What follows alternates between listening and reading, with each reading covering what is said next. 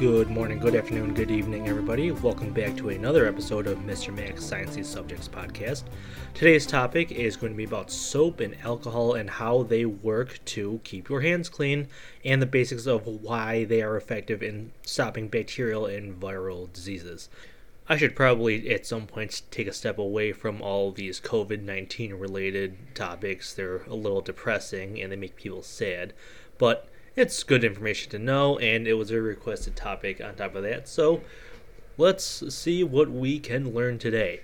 The basics for how soap works is true for all types of soap that are used for cleaning. It doesn't matter if it's like a liquid synthetic soap, like a dish soap, or like a bar soap made out of some fancy like oil or animal fat or whatever. The differences between those don't matter for the purpose of this topic. All soaps work the same way. Are made of molecules with a hydrophobic and hydrophilic end, which is a fancy, sciencey way of saying that one end of a soap molecule really likes water and the other end does not. The hydrophobic end is afraid of water. That's why it's hydrophobic. Hydro is water, phobia is fear. Afraid of water is hydrophobic. The hydrophilic end really likes water. It's why it's hydrophilic. Hydro, water. Philia is a love of something. Hydrophilic is it really likes water. Again, this is true for all types of soap. The fact that the molecules act this way makes them very useful as a surfactant and emulsifier. A surfactant is something that reduces the surface tension, separating two kinds of liquids, or a liquid and a gas, or two kinds of gases. In this specific case, it would be like the surface tension that separates like an oil or a fat from water. When you mix oil and water together, you normally see the oil float on top of the water. A soap, if you mix soap in with that or like a detergent, it will break apart that surface tension and then that oil will mix directly into that water. An emulsifier is somewhat similar. It takes big blobs of fat or big blobs of oil and it breaks it down into smaller pieces. Your liver makes a substance called bile, which acts as a natural emulsifier. So when you eat something really greasy like french fries or chicken wings, if your liver is working and you still have your gallbladder, your body can dump this bile into the food that you're digesting, and all that grease and all that oil will break apart so you can digest it properly. If you have your gallbladder removed, there's no natural emulsifier there, or it comes out in very low quantities.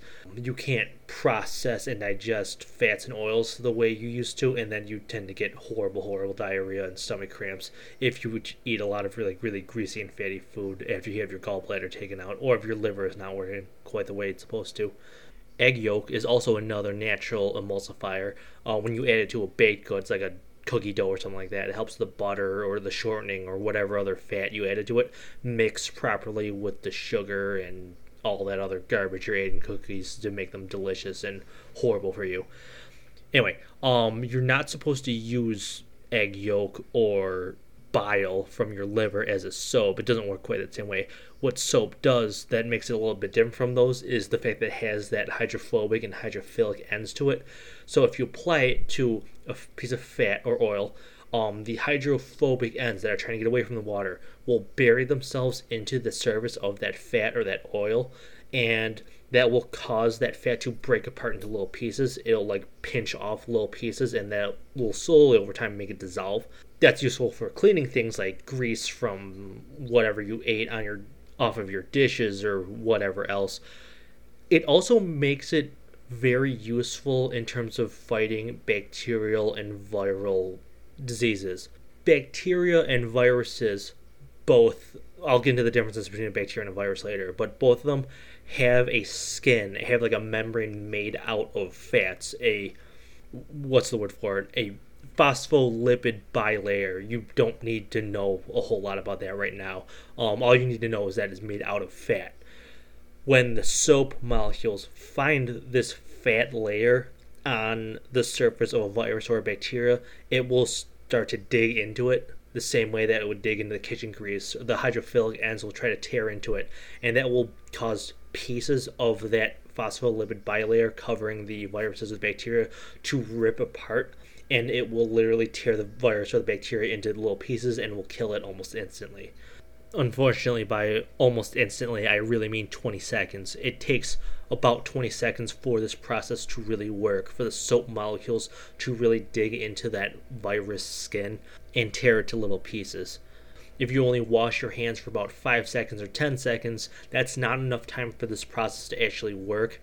And then you rinse all that soap away, the viruses and the bacteria are still on your hand, and because you didn't give that soap enough time to really tear them up, they're still going to be there. So when the health professionals say wash your hands for 20 seconds, it's a long and kind of annoying time to just sit there scrubbing your hands, but it is important to actually follow that 20-second guideline. As far as the differences between a bacteria and a virus goes, this does become important for actually choosing what kind of soap to get. A bacteria is an actual living thing. It's a cell that has its own organelles and has its own life processes inside of it. It's a living thing that can be killed. Viruses are not really alive. They can be destroyed, but they can't be killed. Viruses are much smaller than bacteria, and they're much simpler. They're usually just a piece of DNA or RNA wrapped up inside of a protein shield or a protein case. There's no actual life processes going on with this. Therefore, a lot of antibacterials like penicillin or antibacterial soap does not work on them. Antibiotics like penicillin, like the stuff found in antibacterial soap, only works against bacteria. COVID-19 is not a bacteria, it is a virus. So those antibacterial soaps don't help with this at all. Actually, the CDC came up with guidelines that antibacterial soap is not proven to be any more helpful against bacteria or viruses than just regular soap. So first of all, don't waste your time, don't waste your money, just get normal soap. Also, the overuse of those antibiotics and antibacterial soap has contributed to the rise of antibody-resistant strains of all sorts of diseases. Back decades ago, penicillin would work against just about every bacterial disease that we know of. Now, penicillin doesn't really work against much because bacteria have developed a resistance to all sorts of common antibacterial substances that we use. Because we have overused them so much, we've put a very heavy selective pressure on the living bacteria populations that still exist to develop this antibody resistance, and now antibody resistance is very common. If you use antibiotic soap, you're actually probably contributing to this problem, and it's not keeping your hands any cleaner. So really just a normal soap, even just a bar of Ivory soap near your sink, will work just fine. One thing that viruses and bacteria have not developed a resistance to is alcohol, or any alcohol-based sanitizer. It has to be at least 60% alcohol for this to work, but alcohol will attack the skin, the membrane layers of bacteria and viruses in much the same way that a soap will. Alcohol, ethanol, isopropanol, methanol, all those types of substances are very powerful solvents, and they will just tear through fat, oil, and phospholipid bilayers of bacteria very, very quickly. So rubbing your hands with alcohol or isopropanol or hand sanitizer does effectively kill and remove any kind of bacteria and viruses that may be on your hands. The problem is that alcohol like that is in very high demand right now, and it's hard to find it. If you cannot find hand sanitizer for whatever reason, then just regular soap will still work just fine. The thing is, for regular soap to work, you do need access to water. So if you're just going into and out of a store, unless there's a sink right there, that may not be a terribly feasible option, but it is something to keep in mind. If you can't find access to hand sanitizer, consider just bringing soap and then figuring out how to deal with the water situation. A potential downside to the heavy use of soaps and rubbing alcohols to keep your hands clean all the time is that your skin cells, your own body cells, have the same fat, the same phospholipid bilayer protecting them that the bacteria and the viruses do, and the soap and the alcohol can't really tell the difference. So they will start to tear into your skin cells the same way that they'll tear into bacteria and viruses. It takes a longer time because human body cells, like skin cells, are much, much larger than bacteria cells, which themselves are much, much, much larger than viruses are. So it takes way longer than 20 seconds for soap or alcohol to kill your skin cells, but they will still start to strip into the fatty, oily layers covering your skin, and that will make your hands very dry. You may be finding this already. If you're washing your hands constantly with soap and water for 20 seconds, or if you're constantly applying hand sanitizer, your skin starts to get very dry, and it's probably going to start itching. Still better than getting, a horrible disease, but if you have very sensitive skin, that is a possible downside that you need to stay aware of.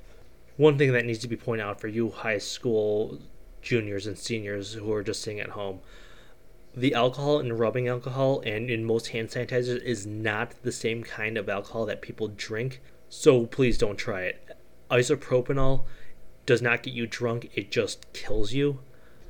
I'll go into this topic in more detail another time, but just for now, don't drink hand sanitizer, don't drink rubbing alcohol, stay alive, stay healthy, and I'll see you next time.